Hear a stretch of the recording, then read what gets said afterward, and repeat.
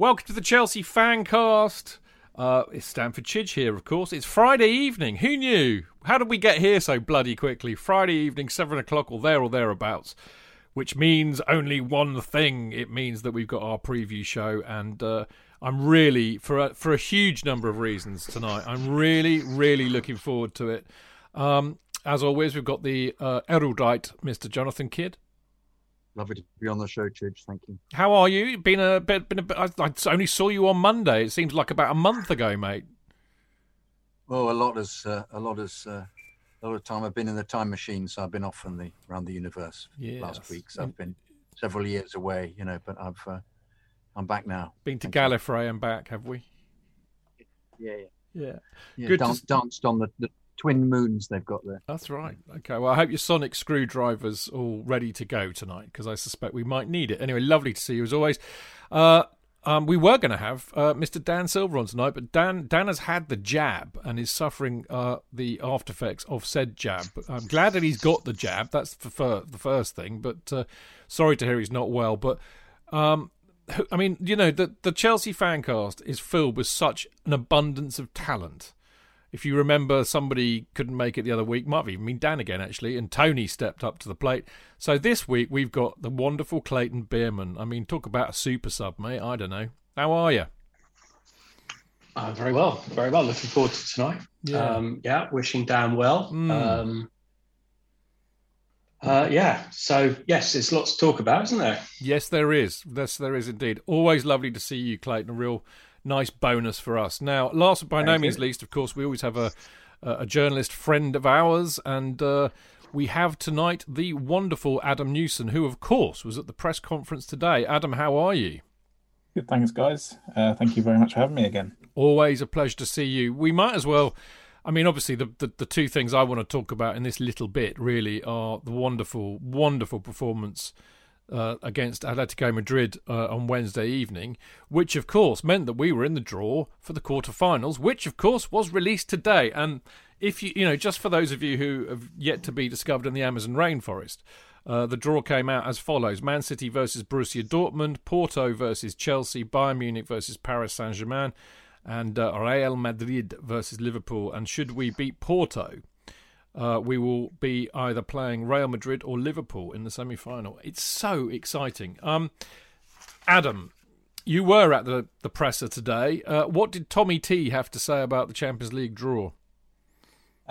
He said something a little bit surprising. Basically, he didn't try and play down anything. He sort of said, "Look, we're in the quarterfinals now, so we have a chance of winning it," which is quite refreshing. It wasn't the usual probably head coach response to be very not respectful, but one game at a time. Let's not get ahead of ourselves. Nothing like that. He essentially did say, there are some good teams here, but we're one of the good teams. We're in the quarterfinals, so we're only a few games away, which was nice. And I think, I think it's easy to go, oh, Porto. Everyone would have wanted Porto. Let's not pretend. I wanted Porto.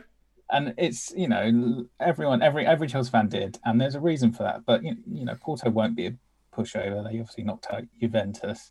But it is the kindest draw Chelsea probably could have got. And, you look at the semi-finals. Obviously, Chelsea beat Liverpool a couple of weeks ago, 3 weeks ago. And Real Madrid aren't that dominant this year. So, the pathway seems to be favourable. But obviously, that's not taking anything for granted at this stage.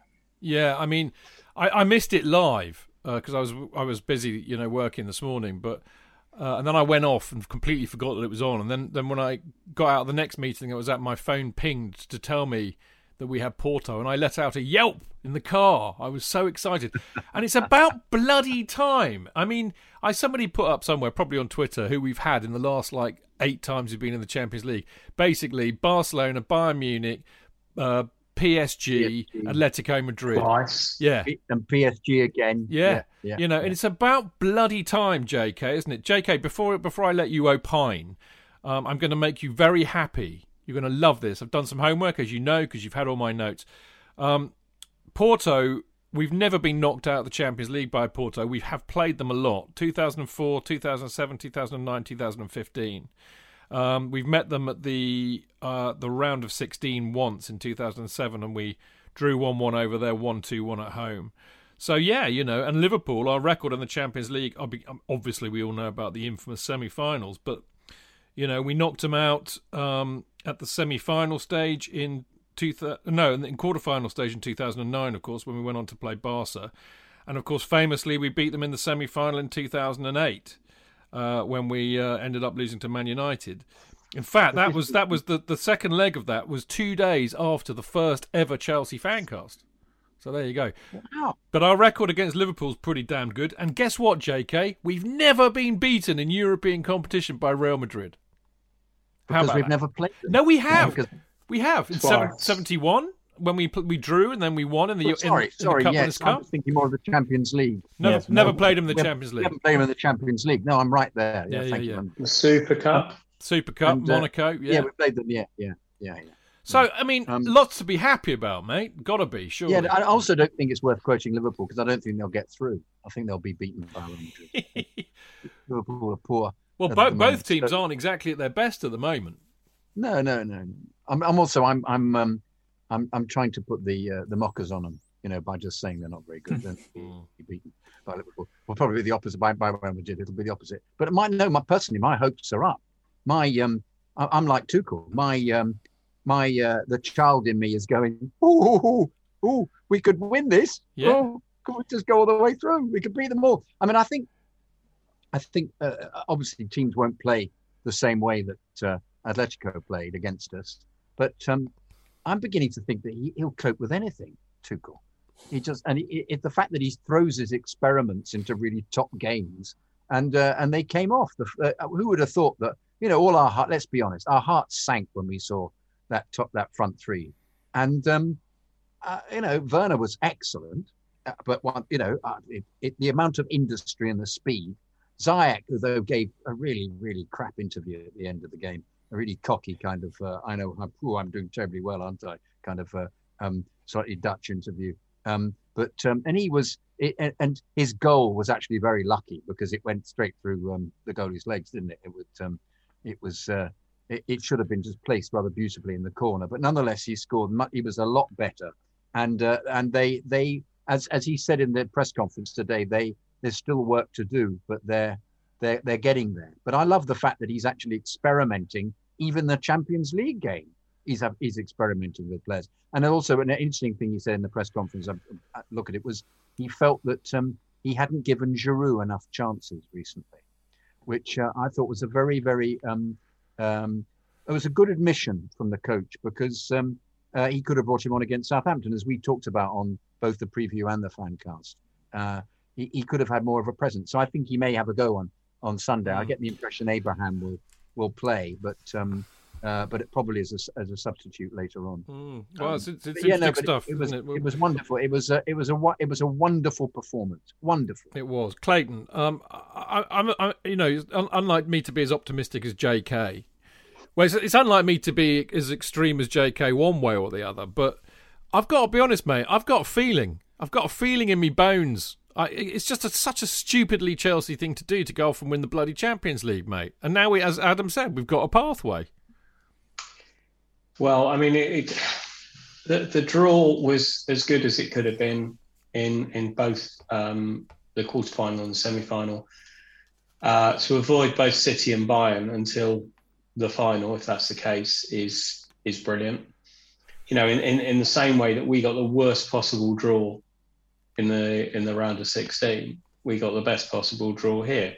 Porto won't be easy. I mean, I love what Tuchel said. He said that's what Juve asked Juve how easy it was. Yeah, definitely.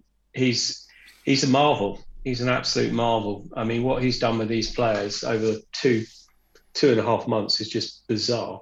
Absolutely bizarre. Yeah. I don't. You look at everything and you think, why not? Because basically we've got a winnable quarter final. I'm not particularly scared about either Real Madrid or Liverpool. And once you're in the final, as we know from personal experience, anything can happen. Possible. And I mean, I think the worse a team is, the better chance it has to win the Champions League, as we have proved on that, certainly on the occasion in So that must give Porto a lift then. Well, I'm just thinking because we were, this would be the most insane of insane seasons, but it is so Chelsea. I mean, Adam, one of the things which I'll weave into that performance against Atletico, which I just thought was, apart from everything else about it, what I was so happy about was to see a Chelsea, because, I'm not a football purist. I think there are people who are well aware of this. I was almost weeping with joy to see Chelsea shithouse their way to the win over the most shithousey team of the last 10 years. And the bottom line is, mate, if we kind of like draw 0-0 and it goes in off somebody's arse in the quarter-final, and we do the same in the semi-final and we win it on penalties in the final, I mean, I will just combust with joy because it's all about winning. And the thing is, I can see a Tuchel side doing that because he somehow instilled this steel and the tenacity and shithousery and leadership. And you can tell how joyful I'm finding it. Huge team spirit. Yeah. Huge. Yeah. Adam. Yeah. Yeah, no, I agree. You're right, though, JK. I love it.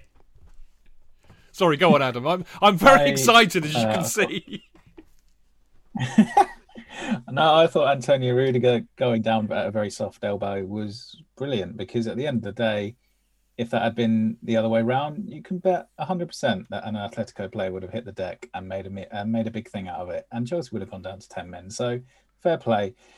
And I don't think that streetwise approach is something Chelsea really had under Frank Lampard. I can't remember. I think I said on here, the fact that Frank's gone, I think, has really made this team mature quickly because maybe he did protect a few of the academy lads, especially in the younger players. He was always the guy to get the flack if anything really went wrong. And he was always seemingly quite happy to put that on him, to say, these are young players and let's not put too much pressure on them. Whereas I guess with Thomas Tuchel, he's come in and gone, well, you know what? Yeah, you're young, but at the moment, I'm going to pick whoever I think is best. So you've all got to step up. And to everyone's credit, they really have done.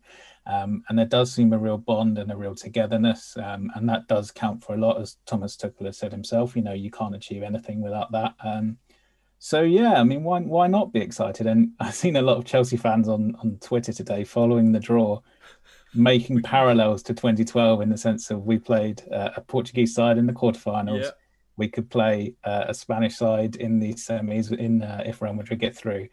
And then there's the potential of Bayern Munich in the final again, which would be incredible if it played out like that, just for the bizarreness of it. But yeah, it's the pathway's there, and no one's going to want to play Chelsea at the moment because A, Chelsea are playing really well, and B, they just don't concede goals. Absolutely, Adam. And as I said, I'm still excited. Can't you tell, JK? You are absolutely right about what you said a minute ago. It's that team spirit. They all worked so hard. They all played for each other. That when bloody Emerson, our favourite player, JK, scored a goal with his first touch. A cracking goal. Alonso couldn't have done better. Alonso wouldn't have been able to run that far. But the fact that everybody then hugged him, you just thought... Well, Mendy, he ran 100 yards, Mendy came and hugged him. Yeah. They all love each other. My goodness me. So you slightly worry about what was slightly happening with Frank, but, it's clearly... It's the fact that he's chosen a style to play.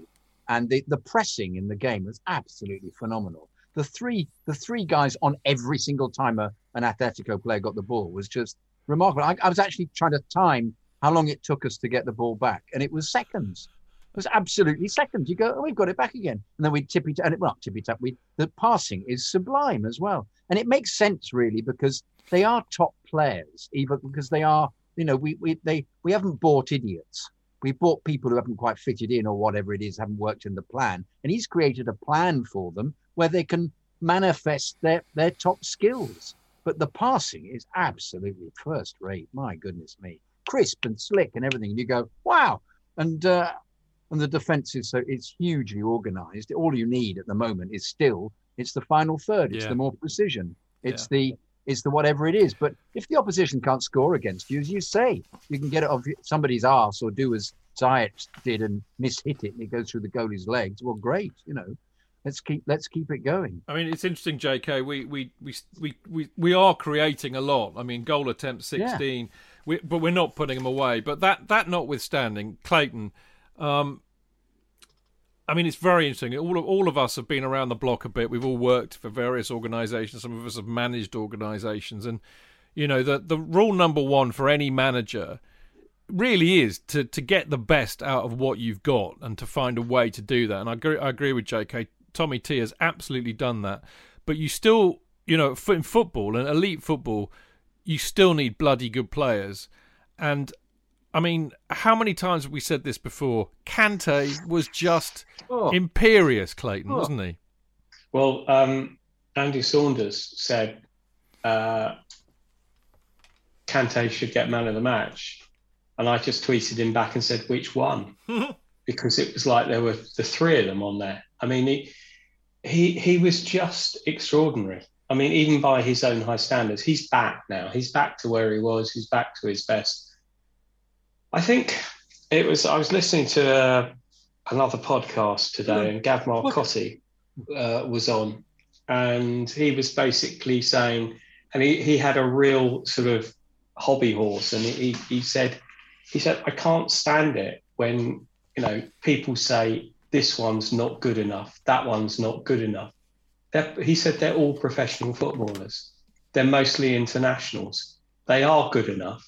It's either they're off form or they're not playing well or what have you, but they are good enough. And what Tuchel is proving is that they are good enough. Now, I mean, the whole thing that he's got here is he's got a system which he's using. And whether we go into next season with that system, Lord knows, I don't know. But the fact is that Zuma came in on Wednesday and it was a seamless transition. We didn't miss Christensen. We saw that. I mean, 2 months down the line, we were worried that we didn't have Christensen playing. 2 months ago, everybody would have been pleased that Christensen wasn't playing. It's just a bizarre what's happened, the transformation. And, you mentioned the team spirit.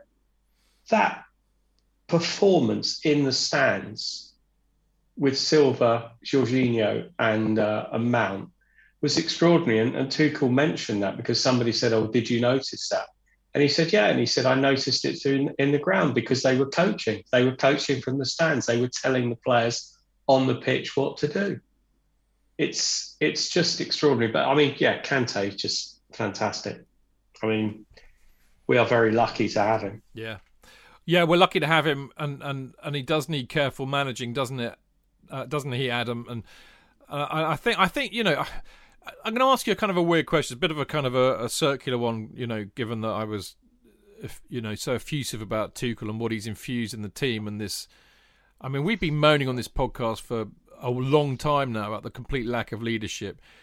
Out of all the things that Tuchel's done so far, Adam, what do you think has been the key thing that he's done, the most important thing that he's done? I think probably coming in and giving every single player a clean slate and saying to all of them that I'm going to give you a chance. Because, we know the dressing room wasn't entirely harmonious at the end of Frank's reign. There were players who were unhappy. And by coming in and doing what he did, he basically united everybody. And he lived up to his word. He kept his word. He played Kepa. He brought Jorginho back in. He played Rudiger. And he's given every single player in the first team squad minutes. Some more than others, of course.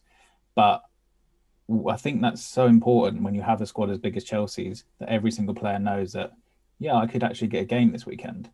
And that obviously keeps everybody on their toes, and it keeps everybody competitive, and it keeps everybody happy. And I think that has been the most important thing. Obviously, coaching-wise, he's brilliant, and you can tell that by the structure he's put in place and the system that he's put in place, where he can pretty much drop anybody into it and everyone seems to know where they're meant to be, what they have to do in any situation, with the ball, without the ball. And that's testament to his coaching. And you know what? Everyone loves Frank Lampard, and that's not changed. But the reality is, yeah, Thomas Tuchel's probably a better coach than Frank Lampard. I don't think anyone's really surprised about that.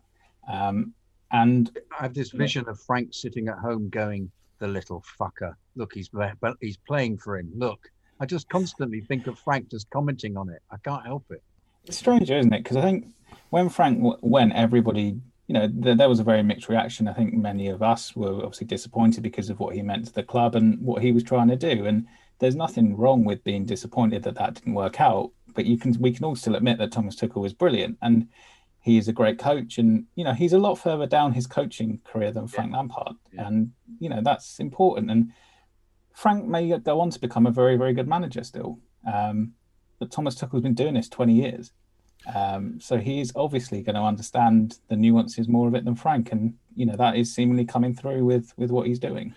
I think Frank probably applied a lot of things that he experienced as a player. And that's possibly not the right thing to be doing.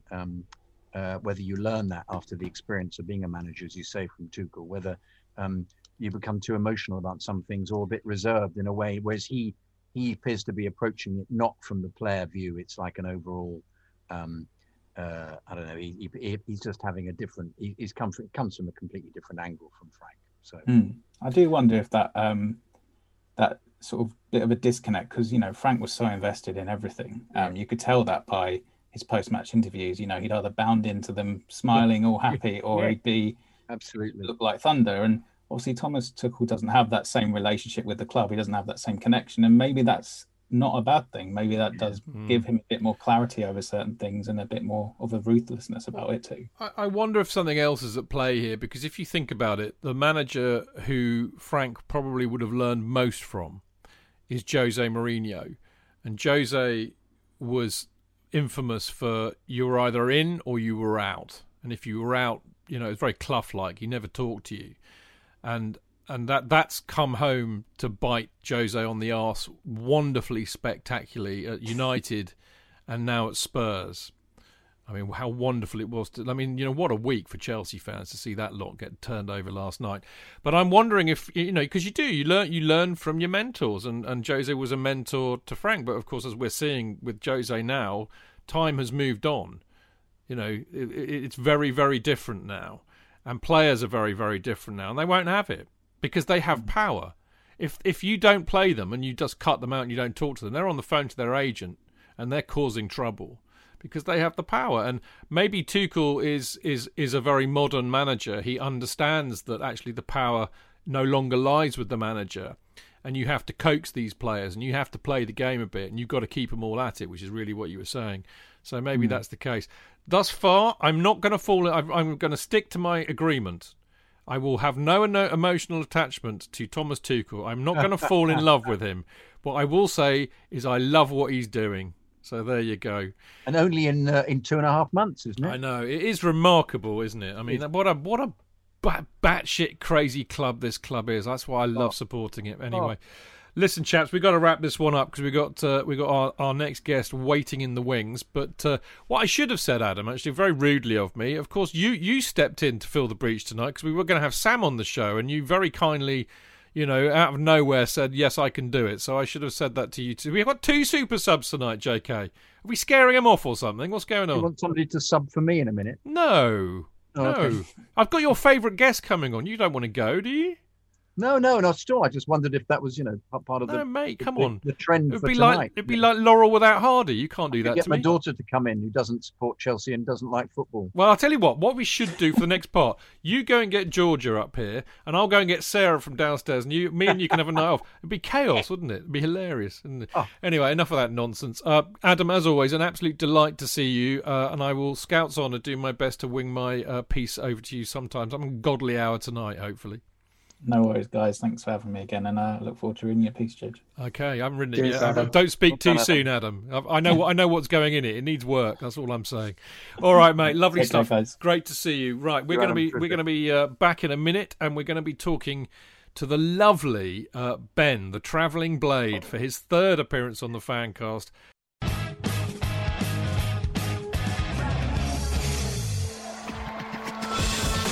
Real fans, real opinions. I'm Jason Cundy, and you're listening to Chidge and the boys on the Chelsea Football Fancast. Total nutters and proper Chelsea. Footballfancast.com.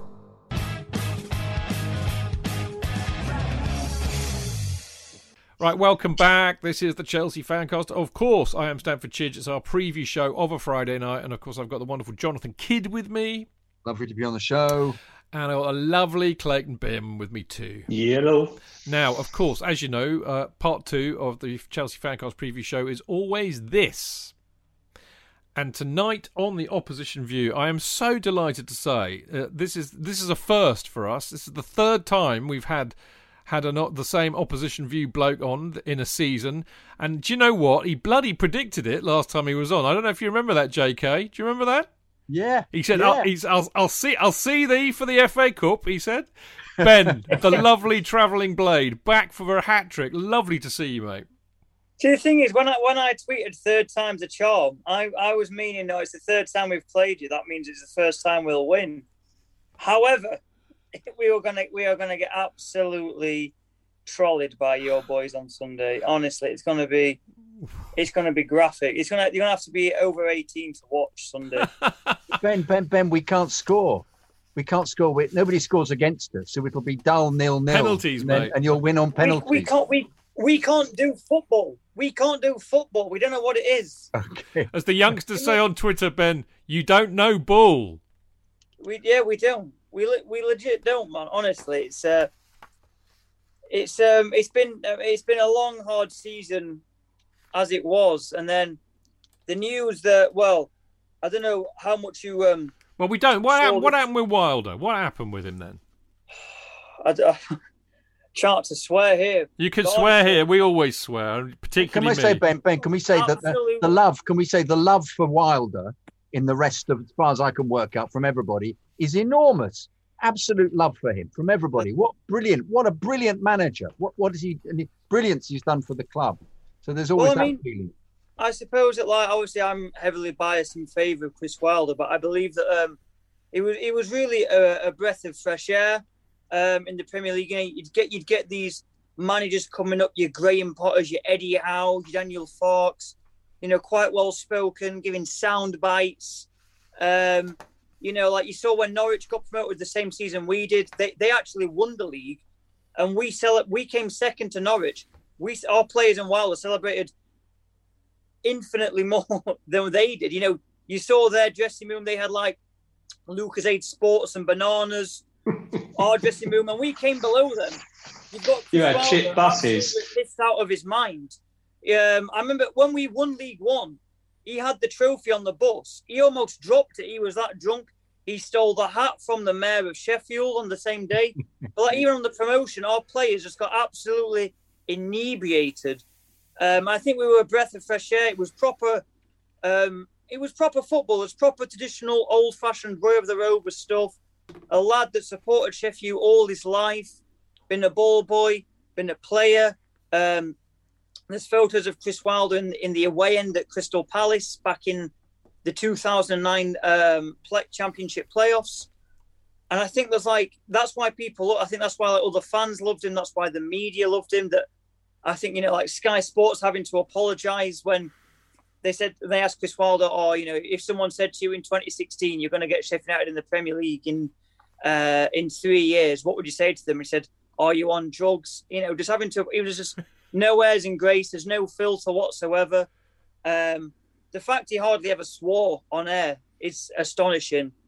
And I think what spoke the loudest to me just under a week ago wasn't the reaction from Sheffield United fans. It was the reaction from fans and pundits that had no reason to care for Sheffield United. Such as you said then, you know, you've got pundits, you've got Jamie Redknapp, Jamie Catnip, Liverpool. Jamie Redknapp was an awful left back for Southend, I believe. But Jamie Redknapp was brilliant. Good shout. But you got like Jamie Redknapp on Sky Sports, you know, ex-Liverpool, ex-Spurs, has no reason whatsoever to give Sheffield United a second thought, saying that he feels uncomfortable talking about the departure of Chris Wilder.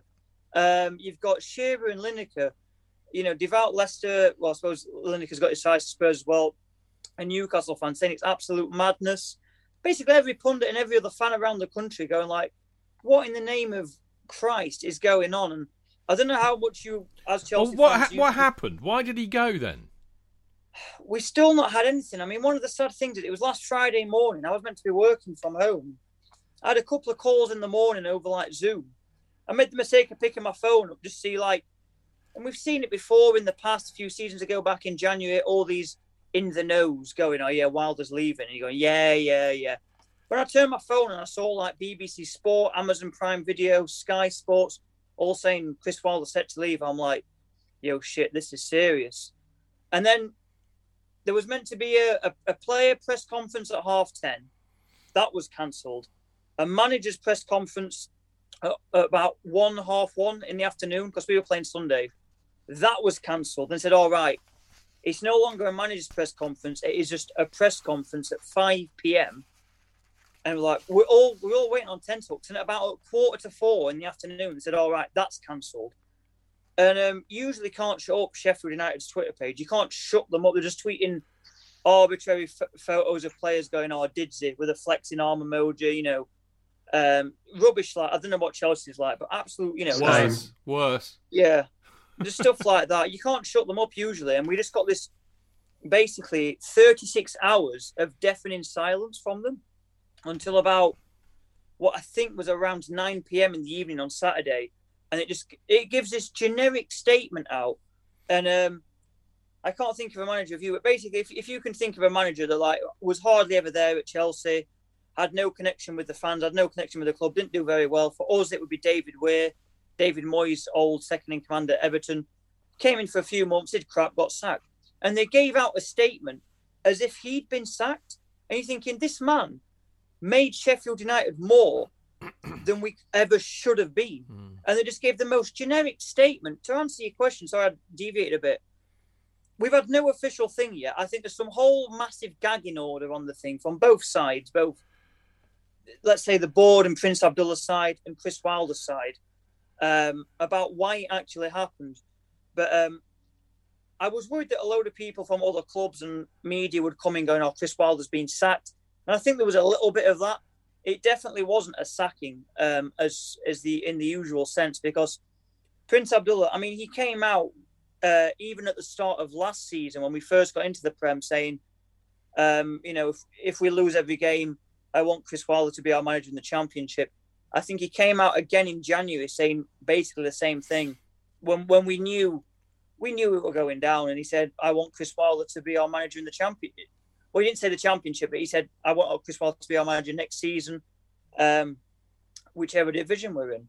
So it definitely wasn't, it wasn't Prince Abdullah and our board looking at our results and going, well, it's been rubbish, let's get rid of him.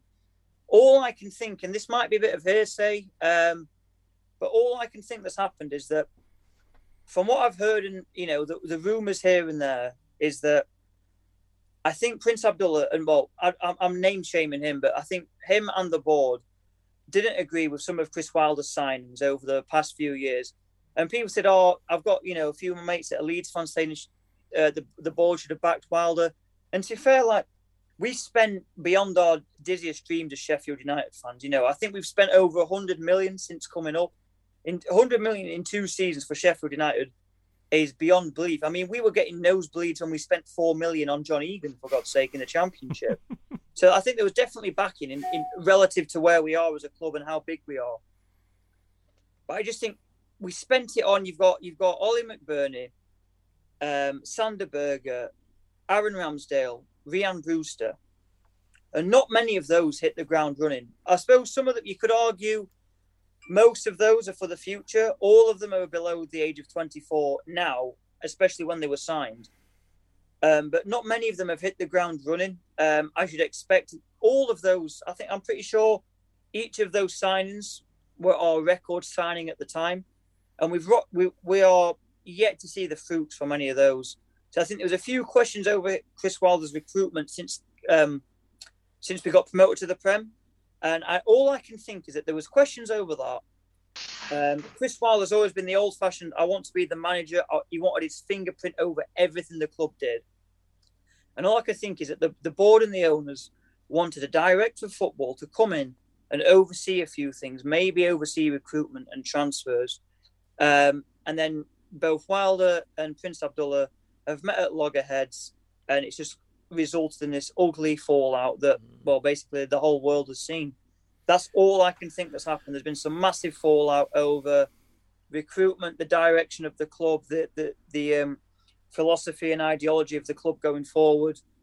And Chris Wilder's basically had enough. I mean, to be fair, I don't know how much you'll know about this. I remember when we first got promoted to the Championship at the end of the 17-18 season, our last game of the season, Bristol City away, we were in the away end going, Chris Wilder, we want you to stay. There was questions over him leaving then, but that's when we had the co-owners.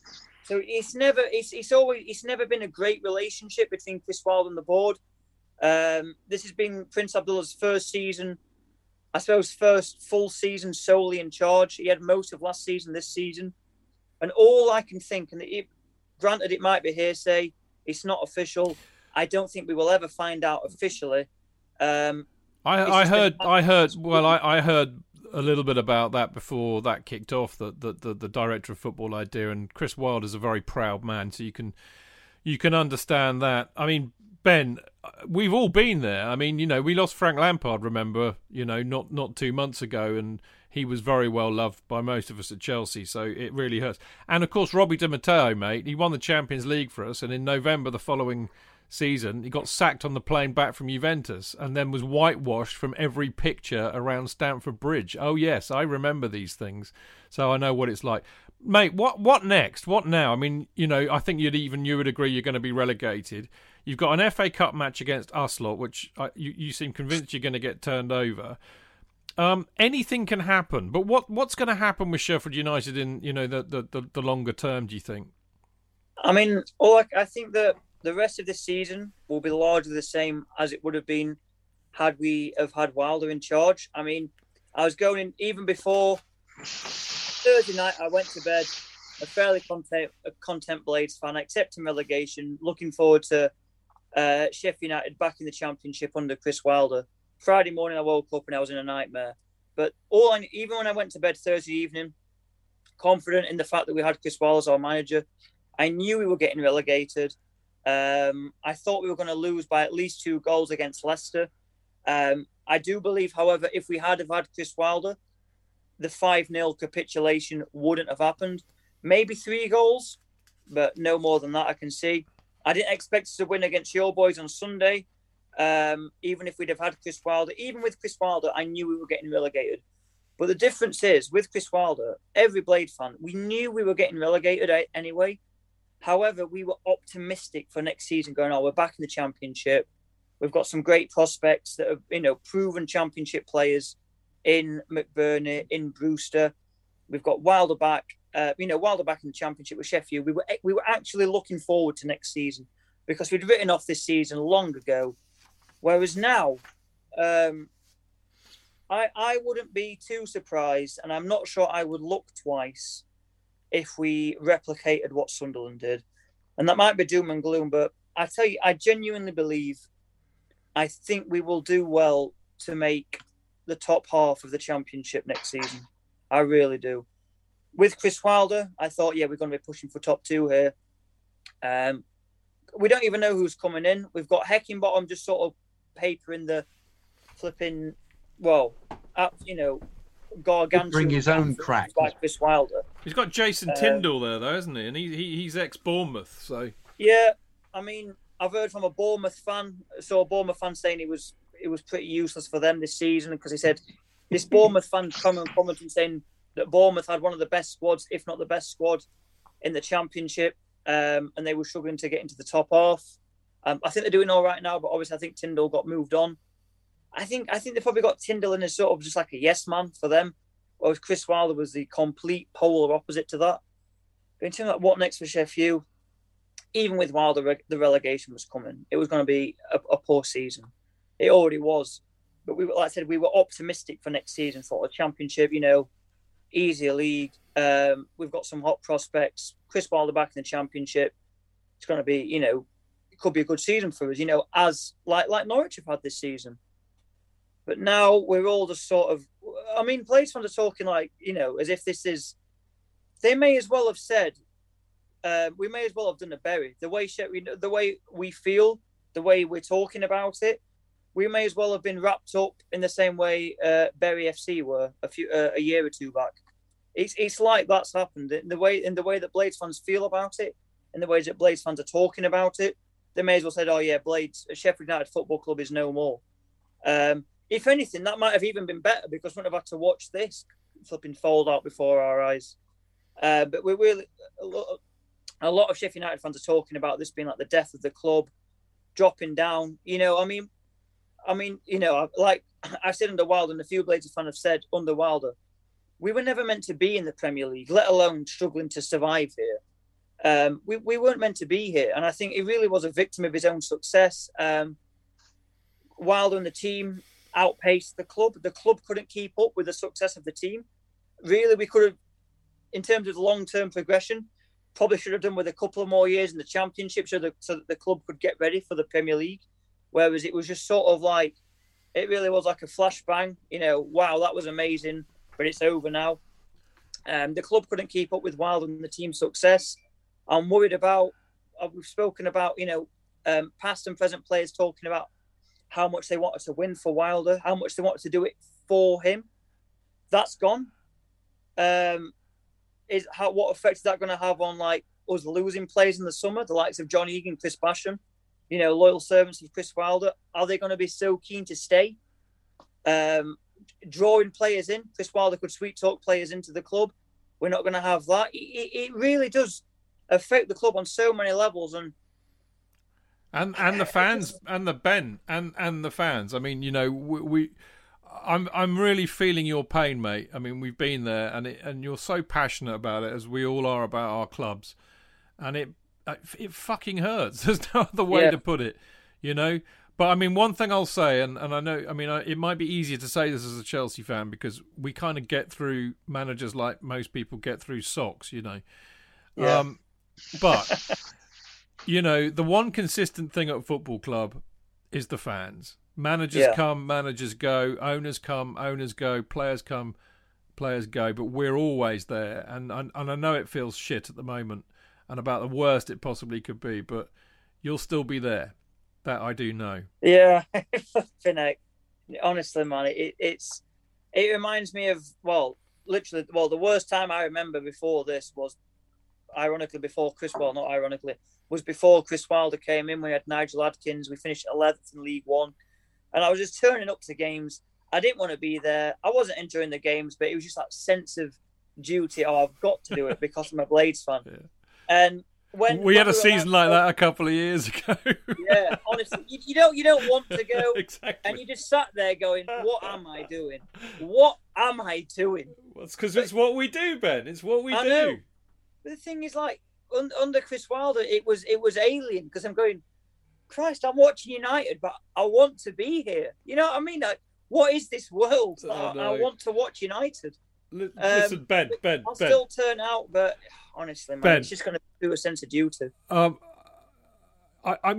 feel compelled to ask you what you think is going to happen on Sunday, but I don't think I can convince you that you're going to do anything other than get stuffed. I mean, I could sit here for half an hour as a Chelsea supporter, as I know Jonathan and as I know Clayton.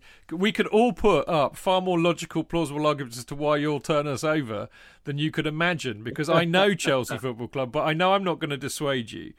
What I will say to you is that, well, would it cheer you up if we let you sing the Chip Butty song again? I tell you what, Chip Butty song, a cover version of Annie's song by John Denver, rather fitting because I can't sing it now because like the end of John Denver, it's an absolute plane crash this season. Honestly. Oh, Ben, that's brilliant. That is brilliant. It's with all due deference and respect to the Denver family. Yeah. But that's quality, mate. Listen, I'll tell you this, for the record, we've played you 5 times in the FA Cup. Jonathan was actually at the first time, which was in 1912. 1912, when we won 1-0. And the FA Cup final, of course. Our first. The khaki. The khaki before cup. you went off to fight. Yeah. Yeah, I went, yeah. The khaki, it was known as the Khaki Cup final in 1915. That was our first FA Cup final. And you bloody broke our hearts. You won 3-0, mate. Yeah. There we go. Well, that definitely is happening, honestly. I mean, your players could sit down in the formation they're set out in. And I think it would still be, if you probably still win 1-0 somehow. All right. Well, listen, honestly, we are dead. We are dead in the water. I hear you. You're playing Chelsea. You're not dead. Anything Take can it from happen. us. It's a one-off match. It's in Leo DiCaprio at the end of Titanic, man. We're that dead in the water. Mate, honestly, it's a one-off game, and anything can happen. Listen, what I will say is, I've been around a long time, and I've seen some really stupidly mad results, and I'm very well aware that this is a one-off game, and anything can happen.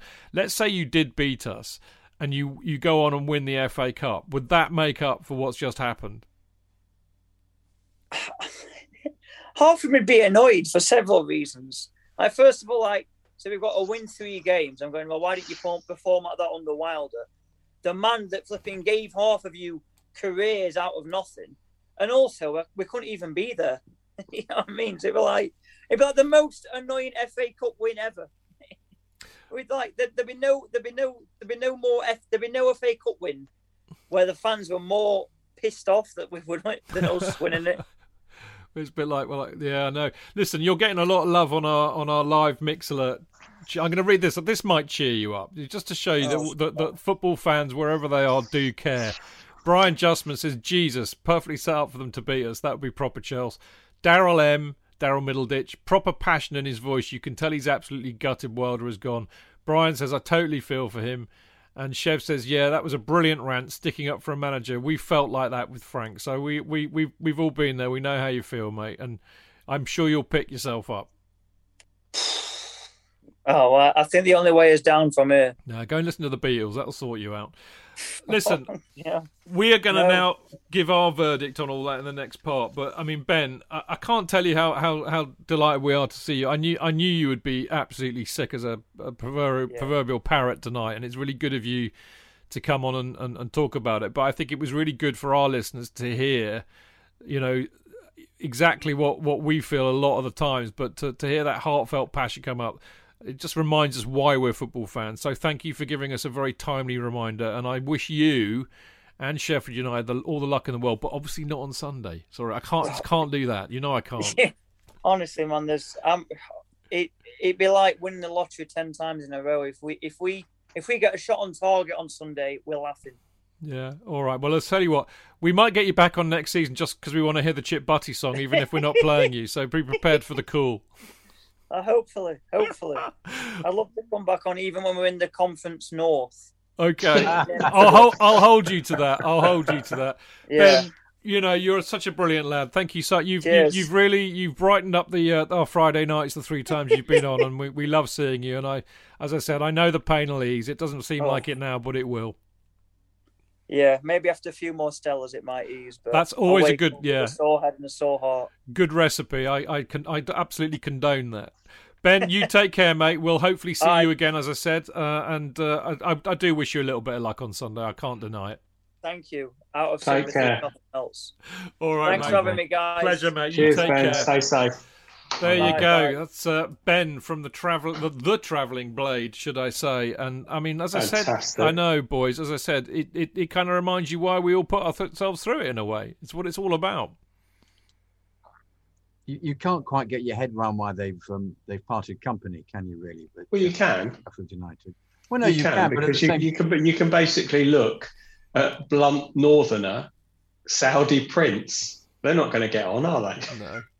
Well, it's just really short-sighted, isn't it? A man who's brought them up and done one. A football club board being short-sighted. There is that. Ridiculous of me to have ever believed it would be otherwise. I know. It's such a shame because he comes across wonderfully, Wilder, and he's great. His tactical genius to the way they play with the 2 centre halves playing right back, and that kind of thing, and actually.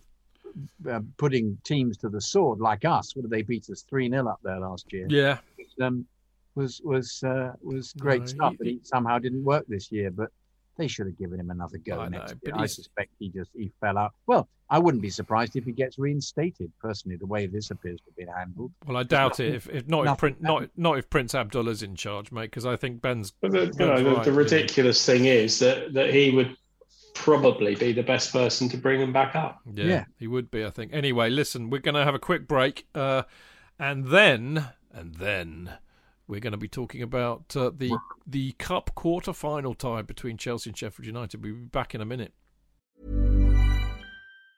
Der einzige Markt für das, was jetzt und in der Zukunft wertvoll ist. Die neuesten Sneakers, Kleidung, Elektronik, Sammlerstücke und vieles mehr. Alles 100%ig geprüft und authentisch. Mit StockX hast du Zugang zu Millionen von Produkten, die ausverkauft oder schwer zu finden sind. Und alle für den Preis, den sie wirklich wert sind. Denn wir alle sollten das kriegen, was wir gerne haben möchten. StockX. Zugang zu aktuellen Trends. Finde, was du brauchst auf stockx.com.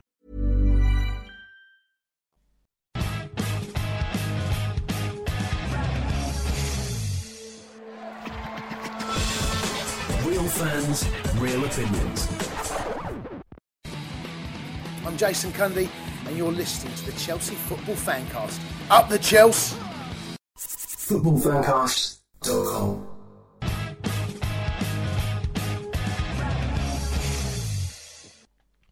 Right, welcome back. This is the Chelsea Fancast with me, Stamford Chidge, and him down there in Derby Street, Mr. Jonathan Kidd.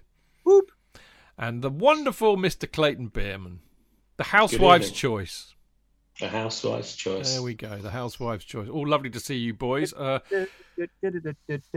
Before I kind of kick off this part, because we're going to talk about that, we're going to preview the Sheffield United, the Chelsea Sheffield United Cup tie, obviously.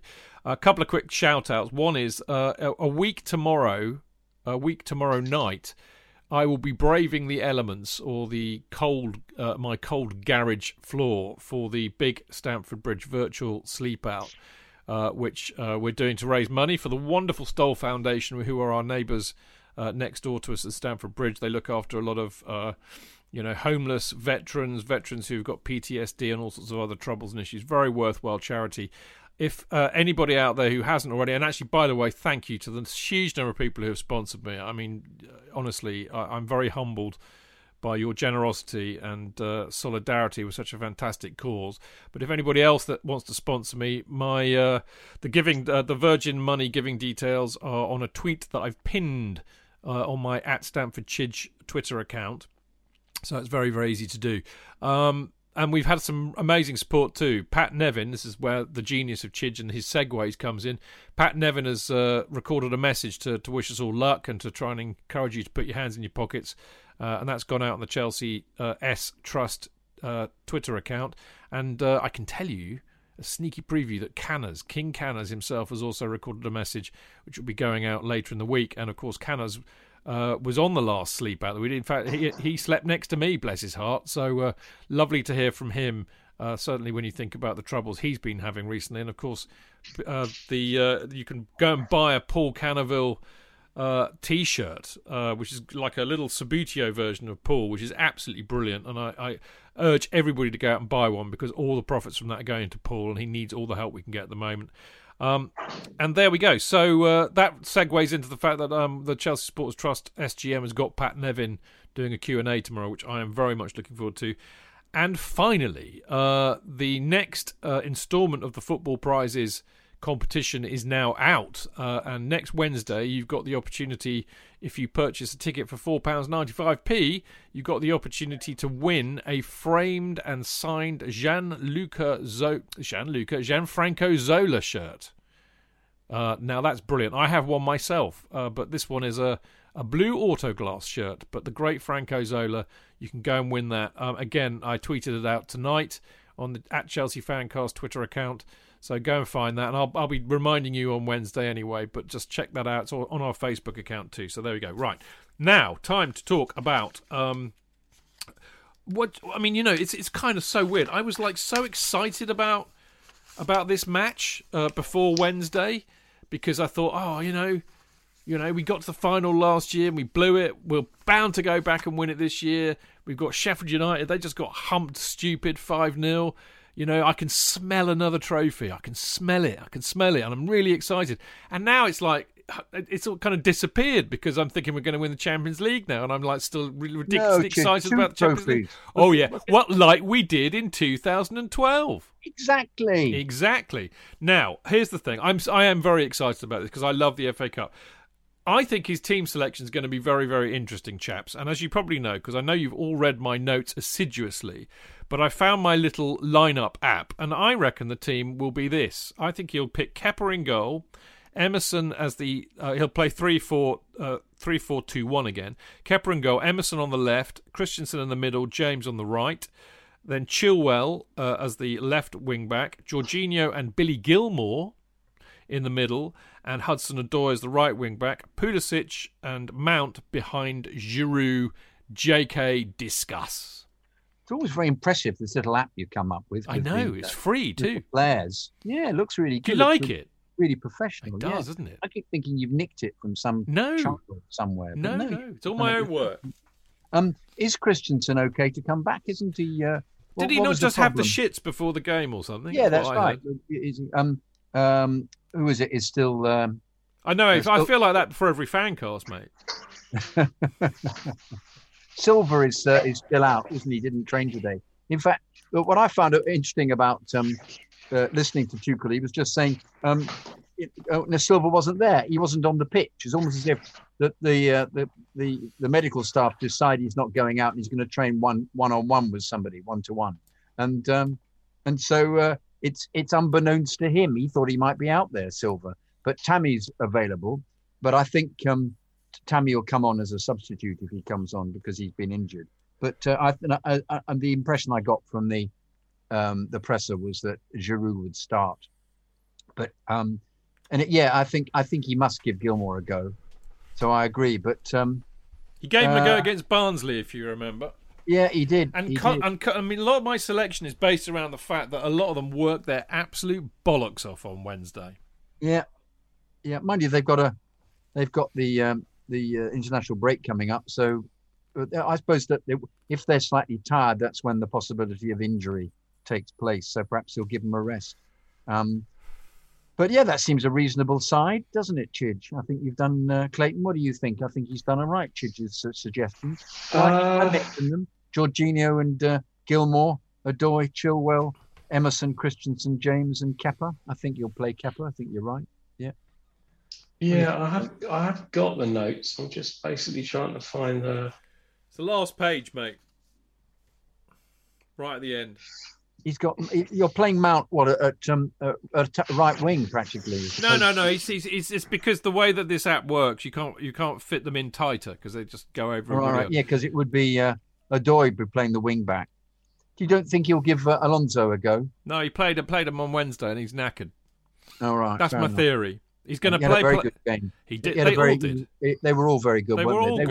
They were outstanding. Great team performance, I thought. Really outstanding. But I think he's mindful of that. He's mindful of giving players minutes, and he's mindful of who's possibly mentally as well as physically fatigued. Jorginho and Mount didn't start on Wednesday, Clayton, so they're immediate picks for me. Yeah. He's picked Kepa in all the cup matches.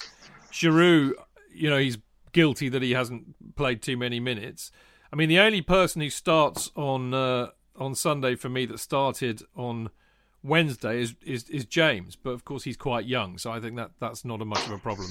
You've got Emerson. Yeah, I've got no problem with that team. I mean, it should be good enough to win. I was disappointed for Ollie on Wednesday because I thought he would start, but I knew exactly the reasons why he didn't start, and I was proved correct.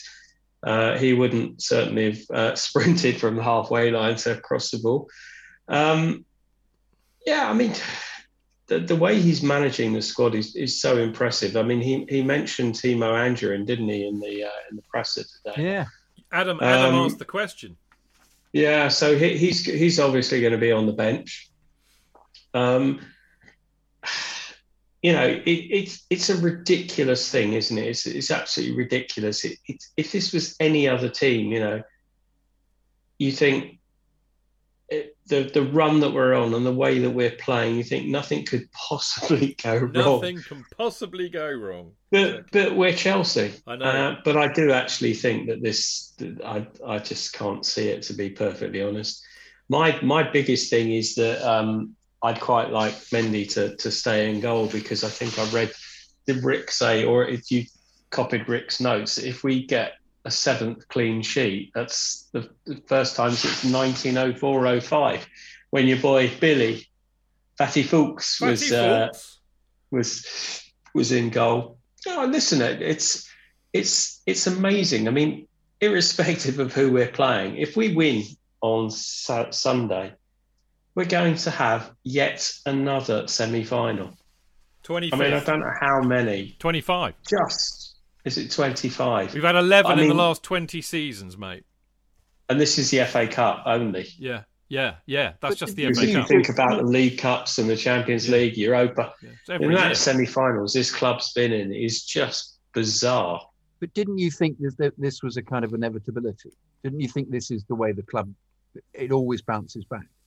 What, you mean the self-regeneration? Yeah, just get rid of a manager, bring somebody in. Yeah, I mean, just watching Tommy T in that press conference. I mean, that's a complete sort of what's the word? Ignoramus. I'm always staggered at anybody speaking a foreign language fluently. I've got so much admiration for that. I struggle with English, mate. Exactly, but it's not so much the fact that he speaks it, it's the intonations and the phrases he uses. You just think, wow, this isn't just talking. This is just not, it's more than that. And his understanding of the game and what have you, you do sort of get an insight into what the players are seeing and thinking. It's early days, it's very early days, but what he's done in 2.5 months is just extraordinary. And I'm going off on a tangent now, and I'm not even sure why I'm saying this, but the one thing that just worries me is that when it comes to the transfer window, they're going to do what they did with Conte. Yeah. Well, you did so well with this lot, you don't need anybody else. There is that worry. And there's the first falling out. Yeah. Oh yeah, definitely.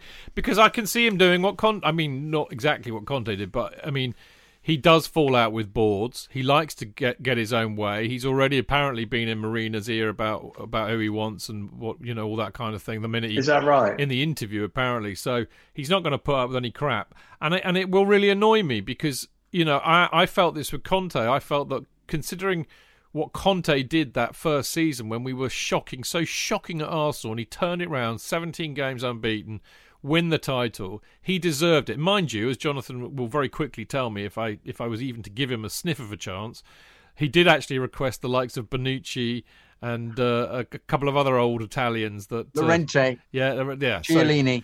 but I don't know why, but I trust Tuchel a little bit more than perhaps Conte's judgment. But also, if he wins the Champions League. But you're wrong, because if that is what Conte wanted, Conte is a brilliant manager. Yeah, he maybe earned if that is what he wanted, and if that is what he thought that team needed, then that's what he should have been given. Yeah, but it's the same with Mourinho's first season or second season rather.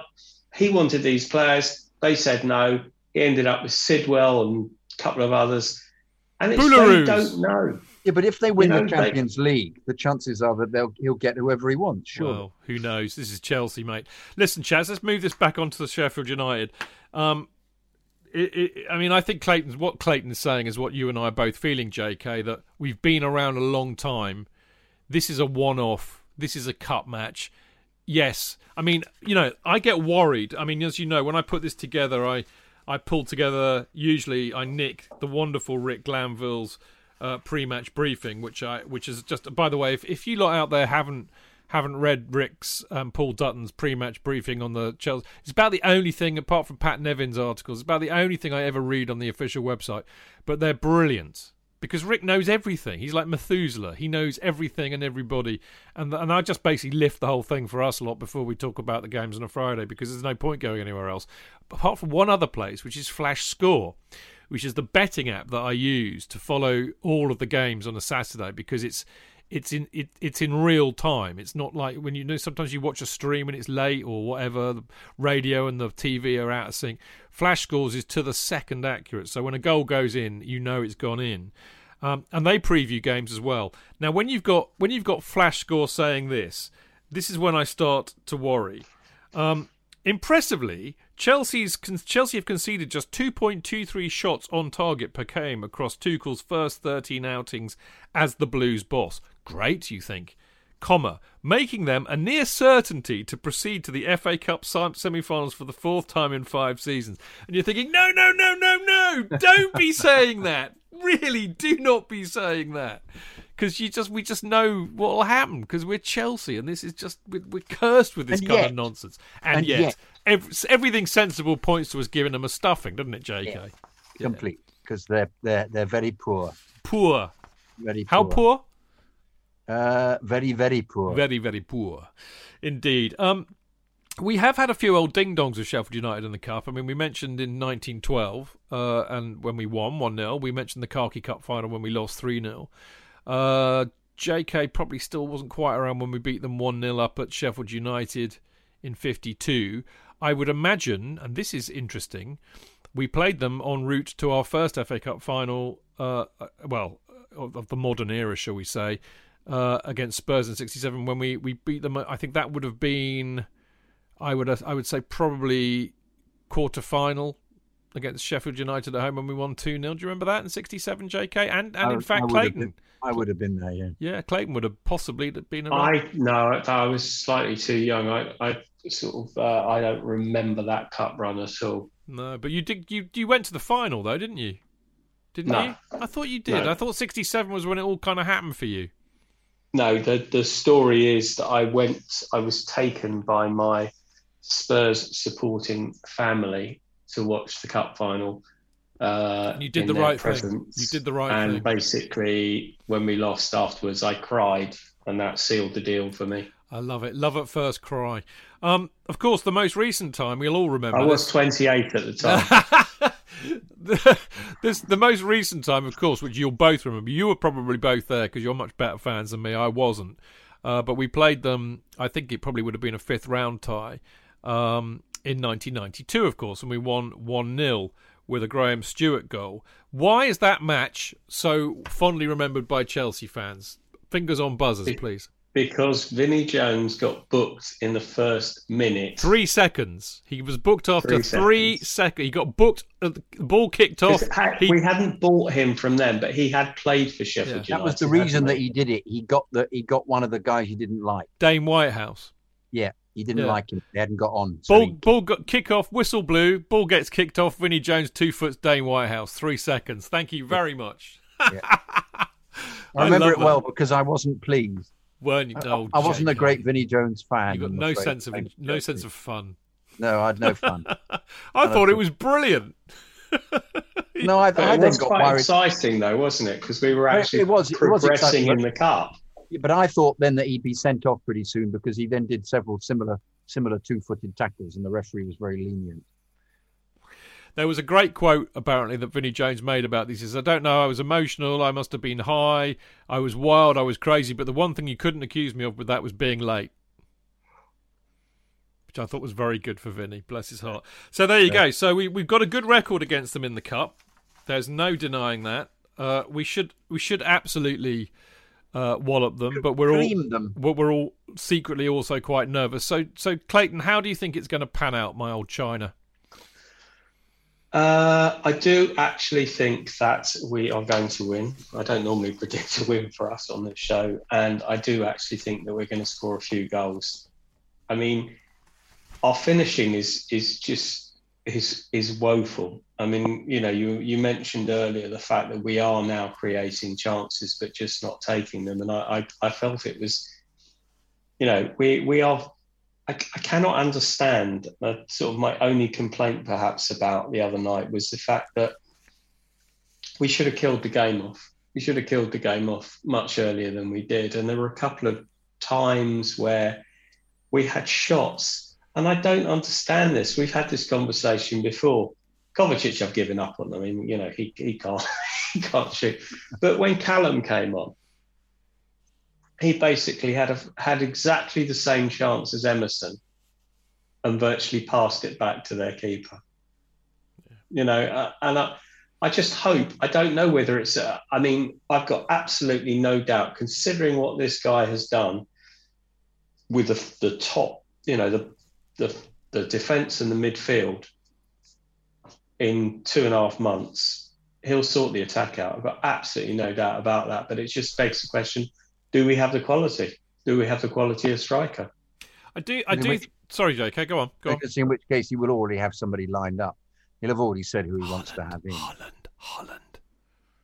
What are the chances of them selling him, though? Who Mind knows? you, if we win the Champions League, he's more likely to come to us. Yeah, Isn't he? definitely. I have to say, we said this on Monday, actually, didn't we, to a degree, JK? I like Clayton. I've got enough confidence in Tuchel that he will sort it out. And you can see how he's trying to do that with his various combinations up front. And I think Havertz has risen a lot in his thinking with that. It was really pleasing, I thought, on Wednesday to see. I thought it was a superb first goal that we scored, by the way. I thought Havertz was superb in the way that he won the ball. Werner's cross. Well, hang on, let me get to the Werner cross. But I thought Havertz was brilliant. The way he won the ball, controlled it, and had the presence of mind to get it up to Werner. And I agree with you. Werner did very, very well. Lovely cross. And Ziyech, as you said earlier on, he should have buried it better, but he buried it, and that's the main thing. Well, in fact, there was an element of luck about both things because Werner's cross went through a pair of legs.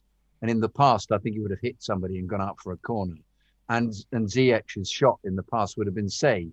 So you just think the gods were with us for that move. But you know what? It's hugely deserved. And I thought that Werner really is getting. He mentioned it today, actually, on the press conference. It's been difficult for them dealing with the Premier League and also the amount of work that he requires from them. Yeah. And he's been doing it, I think, in Leipzig, not that I ever watched them, of course.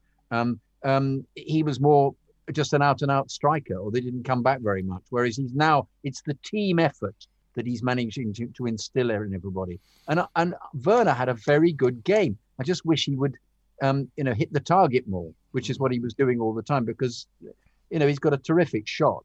And I was very pleased that this progress was made, because I've been a big critic of him. But one wonders if in his head he's hoping that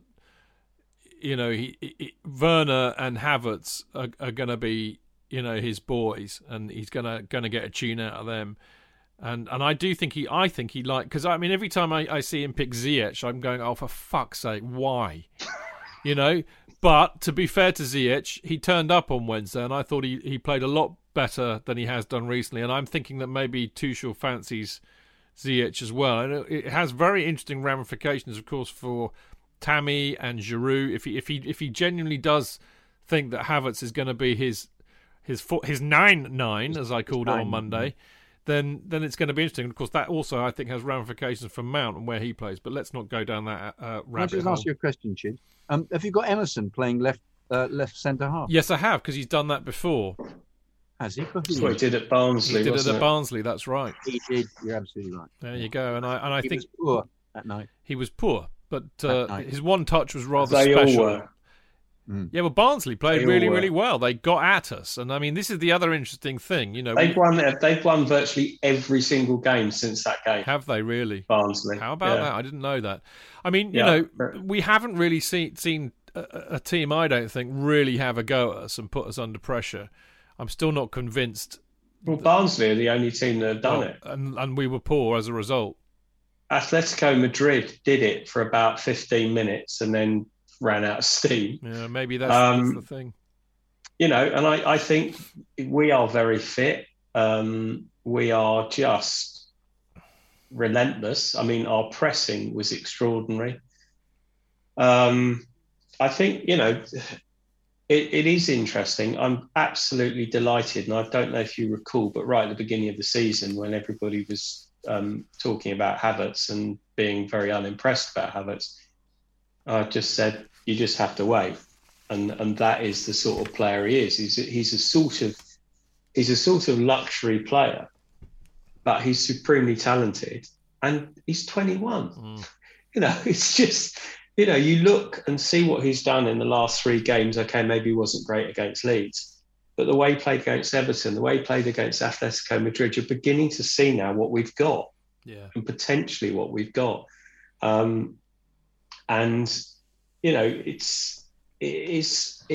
very exciting. And I think you're right about Werner. I think it's difficult, isn't it? Because he had those couple of chances where he came in and he shot. I mean, I think the first one in the second half, the ball from Ziyech, which played him through, was absolutely outstanding. Yeah. And he did actually quite well because he wasn't in a particularly good position. I mean, he's going to get there. But one thing that I think hangs heavy is that if we do go for Haaland, I think he might be a make-weight going the other way. Wow. You heard it here first, folks. So don't at me. It just makes sense, doesn't it? Yeah, I think it was on Twitter a week ago, though, to be fair. What was that? That story about him going. Okay. Sorry, Clayton. No, that's fine. That's fine. It's just a personal opinion. It's all right, though. It means you don't get to blame Clayton now. That's kind of all right, really. Yeah. It doesn't happen. That's true. Yeah. Listen, blokes, chaps, chumps, gents. We should wrap it up, really. So, Clayton, what's the scoreline for you, old bean? At least 3, possibly 4. Wow, confidence. JK? 2-0. 2-0. Okay, I'm going to be the outlier here, folks, because I have to be different, blah-de-blah-de-blah. I have a suspicion. I mean, I think actually a lot will depend on where Sheffield United are psychologically, and also actually where Chelsea are psychologically, because they reckon that Sheffield United got thumped so miserably. Billy Sharp went on record saying that they were just very emotional about what had happened to Chris Wilder, so they were in no fit state mentally to play against a Leicester team that took them apart. They've now had a week with the wonderful Yorkshire name, Eckingbottom, Paul Eckingbottom, I'll say there, and Jason Tyndall, who's, in spite of what he did at Bournemouth, is a decent coach. They've had a whole week to work on them and to get that out of their system. Remember, these guys are professional footballers, so they may offer far more resistance than we're expecting. I still think we'll be too strong for them. Of course we are. But I mean, if we're psychologically on the bounce from Atletico Madrid, I mean, the euphoria that you saw in the team on Wednesday, and you know what these players are like. They live for evenings like that in the Champions League. We have a squad full of Champions League players. That is where they want to be playing. That's where they want to be doing well. And there's a very horrible feeling that I have that they might have a bit of a come down from that mentally. So Tuchel's got his work cut out this week, I think, to remind them how fucking important the FA Cup is to us lot and that they need to bloody well turn up. Nevertheless, I think it might be a bit of a gritty one, and I know our proclivity not to find the back of the net, so I'm going to go for a 1-0. Yeah, I've actually been influenced by you, and I'm going to go for 1-1 and we lose on penalty. I didn't. When did I say that? I didn't say that at all. You painted a picture of such doom there, doom and gloom. Well, I thought I had to assume the Jonathan Kidd role for a change. The normal role, yeah. But I'm quite positive. No, you're always very upbeat, actually, on the old predictions. I think they'll try and play against us the way that Barnsley did, but so did Leeds. Leeds tried to play the same way against us, and I thought. But surely they'll play against us the way they played. What was it? A couple of months ago. They pressed us really high. A lot of pressing, absolutely. But I think we've got better at it. I think we're better at dealing. I agree.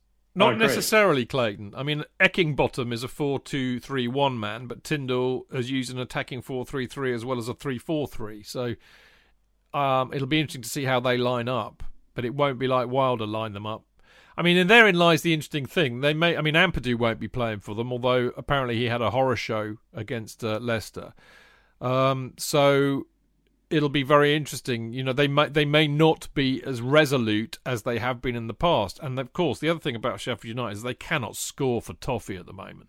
They've got a real problem up front. Although McGoldrick always seems to turn up against us. Obviously, yeah. But I just think I think there won't be much in it. I think it's a cup tie. It'll be close. I don't see us romping. I mean, they're one game from Wembley. Yeah. What more incentive do you need? They've got nothing to lose. Their season's over anyway. They might be relaxed.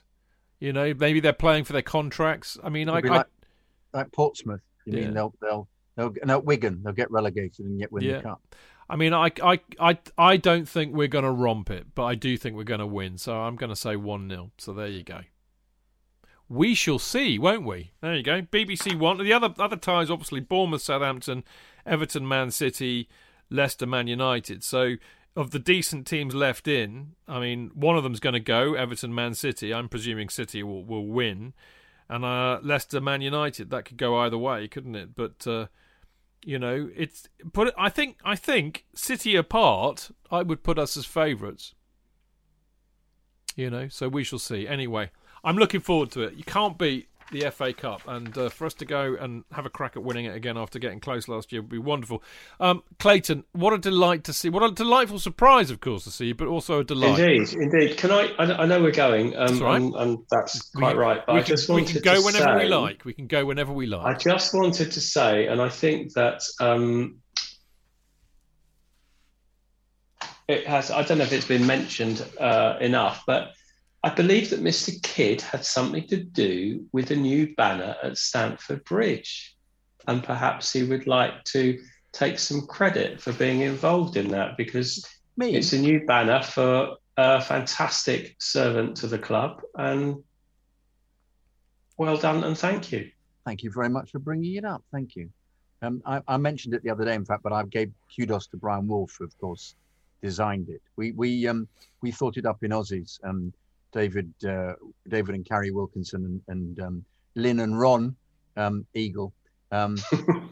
We were just sitting together and we thought, why do? And if Alex was present actually as well. I forgot to say she didn't financially contribute, but she was there to gee us on. And we just came up with I think Lynn came up with the let's just call him Dave, or perhaps it was me. I can't remember, but one of us came up with that. And it was very interesting to just get advice as to how to go along to do it. I think more people should do it, because the route was a good one. Brian was available to do it and to design the poster and physically have it made. And in fact, one was sent and it got stolen. So somebody somewhere has exactly the same banner, probably hung in their front room. And it was shipped over. And Dave Johnson very kindly took it over because he was going to the club. And gave it to the right people to have it hung. So the process was such that it makes you think that if any fans get the right, I think you have to choose the right player, because there wasn't one for Dave, and there ought to have been because of his being such a fantastic servant to the club. But it's been. Thank you for mentioning it. Next season, I shall be able to see it. Yeah. Next season, I should be crowdfunding a Winston Bogard banner. Yeah, I don't think you'll have much success. No. You might just get a lot of money you can spend on yourself. Okay, I can do that. No, well, we have done our bit. We, as the Chelsea Fancast, of course, we did the Kerry Dixon banner. Indeed. Because it's not my banner, it's our banner. No, indeed, but it was interesting that it's not as difficult as one would believe. No. If you think about it, and if we could find enough, because I would love to have the whole of Stamford Bridge covered in banners. Well, they are, mate. That fans. Well, no, there are little areas where there aren't. They're banners. They run their course, don't they? Yeah, like they get taken away. So I think there's more room for people just to say, I'd like to try and do that, and you can fund it or crowdfund it or fund it yourselves and get the right person to do it. The club have to approve of it, of course, but it was but got vetoed. That was only written on a piece of was it a foolscap 10 by 8? I think we should do a banner with that bloke who held up the Lampard out one when he went. Yeah, that's just for shits and giggles. No, the Dirty Rats one. Yeah, wasn't it? Yeah, with all spelt incorrectly, But I think they have to. I think actually it's also a bit like statues, isn't it? I think the players have to deserve it. I think it's a real tremendous honour to have a banner, and that apart from the fact that he's become a really good mate, it really irked me that Kerry Dixon, one of our greatest ever strikers, a man that at the time, was our second highest goal scorer, didn't have a bloody banner. I thought, well, this is disgraceful. Does Aussie have one? Yes. Born is the King. Okay. Shed End, of course. So, I think they have to warrant it. I don't think you can give them out like willy-nilly, but I think Dave certainly does. Dave was the right person. He's in our top 10 appearance makers, JK. Has he done what? Sorry, he's in our top 10 appearance makers. Yeah. And he's won everything. Yeah. And I love him. In a sense, Gary Cahill should possibly have one. Yeah, you could say that. He's won it all. Yeah. I think that may have been there's maybe one in the pipeline along those lines. But anyway, we could talk about this forever, but sadly we shouldn't because I've got to write a writer. Brian Justman's Brian Justman's just suggested on Mixler, Stamford Chidge's Discord army. I think that can be taken in so many different ways. It's almost worth doing, actually, isn't it, if you think about it. Anyway, enough of us being discordant tonight, but how lovely to see you in Mixler, Brian, and in fact everybody else in Mixler. It's always lovely to see so many of you in there. But Clayton, great to see you, mate. You have a lovely weekend. Enjoy the game on Sunday, and you take care. And I look forward to seeing you. I think we're seeing you for the Q&A episode on Monday the 29th with Liam. Oh, cool. Yeah, so that'll be you'll see a few of the Discord people in on Zoom with us that night. Oh, fantastic. Yeah, so I look forward to that. That'd be fun. So there we go. We'll see you then. JK, my old China. Enjoy the game on Sunday, and I'll see there on Monday. So they're looking forward to it. I will. Well, it'll be a good one. I mean, in fact, on Monday, I should tell you people out there, obviously on Monday night, we're talking about the Sheffield United result, hopefully a positive one, and we'll be joined by Alex Churchill and Martin Wickham, JK. A lovely duo. So that'll be fun. So do join us for that. Enjoy your weekend out there. As I said, the Mixler people who've been with us live, thank you for coming along. Always great to see you. We will see you on Monday. Thanks for listening. See you next week. Until then, keep it blue, keep it carefree, and keep it Chels.